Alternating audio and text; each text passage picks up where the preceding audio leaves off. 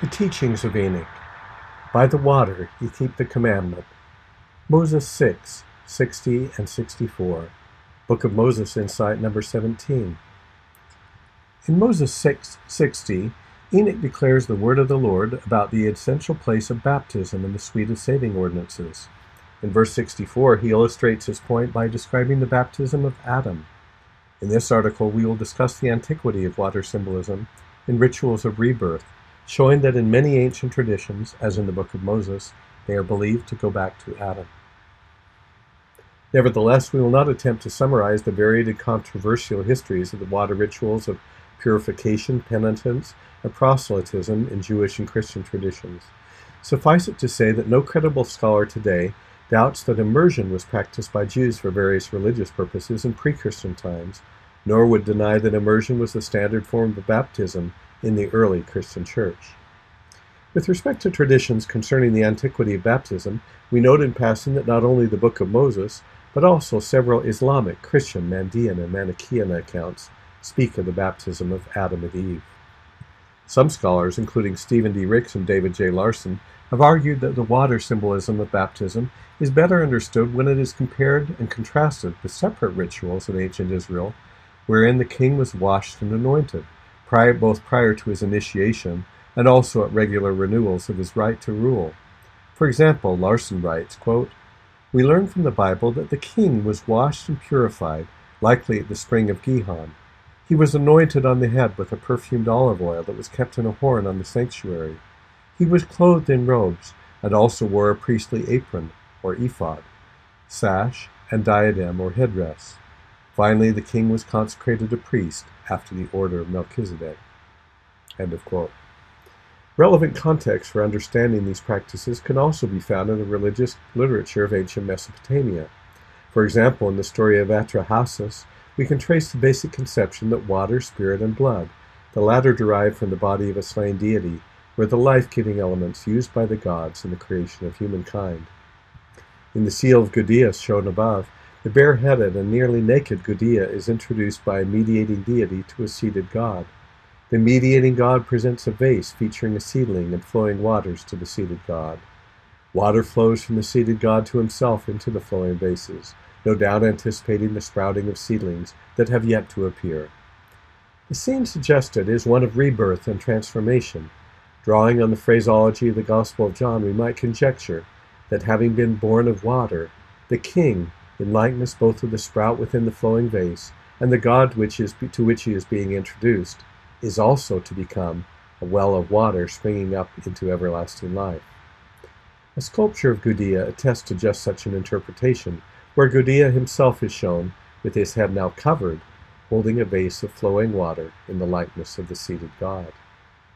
A comparative analysis of the full set of rituals of kingship at Mari in Old Babylon and in the Old Testament concluded that none of the major themes of Mesopotamian kingship ritual, including the roles that water plays in those rites, should be unfamiliar to students of the Bible. Similar rites of water purification with similar functions existed as part of the ritual architecture for ancient Egyptian temples. See the nouns S for lake and pool, and MR, canal, artificial lake. For example, the temple at Karnak boasts an enormous artificial sacred lake in which the temple priests, of the class termed WB, purified themselves. Egyptian WB as an adjective means pure, and as an intransitive verb means to purify oneself, or bathe, and as a transitive verb to cleanse or purify something. As a noun, it denotes purification or purity. The derived causative verb denoted cleanse, purify, but also to consecrate temple servants. The waters of the sacred lake or pool in which the priests purified themselves symbolize the primeval waters from which the primordial hillock emerged in the creation.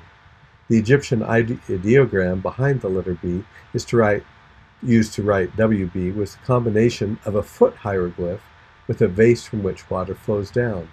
In other words, it was a foot with water running over it. James P. Allen suggests that the WB was originally a lay priest and that the term originally represented the notion of cleaner, purifier. In terms of both architectural placement and ritual design, it is not difficult to see an antecedent in the tabernacle's bronze laver, and the brazen sea in Solomon's temple and such sacred lakes. See further below. Indeed, as John Walton correctly observes, the ideology of the temple is not noticeably different in Israel than it is in the ancient Near East. The difference is in the God, not in the way the temple functions in relation to the God. David Calabro has explored the possibility that a text with an outline similar to the Book of Moses may have been used in Solomon's temple to instruct and guide initiates through specific areas where instruction was given and rituals were performed. Of relevance to the present discussion is the connection he suggested between the text of Moses 6 and the molten sea that stood in front of the temple. After discussing several clues supporting his thesis from the Book of Moses, Calabro concluded, quote, "While there is no evidence that the temple laver was used as a baptismal font, it was definitely large enough to suggest such a use, and Joseph Smith's specifications for a baptismal font modeled after the Solomonic laver for the Nauvoo temple show that he understood it in this connection."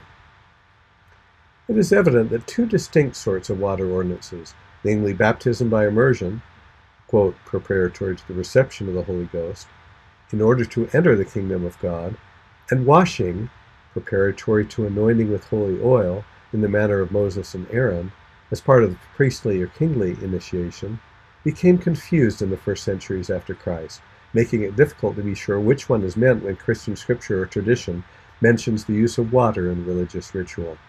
Indeed, as religious practices evolved, rituals resembling the washing, anointing, and clothing of Israelite priests were sometimes performed as part of baptism. Some baptismal traditions describe how the candidate was stripped of the garments inherited from Adam and vested with the token of those garments he or she shall enjoy the resurrection. End of quote.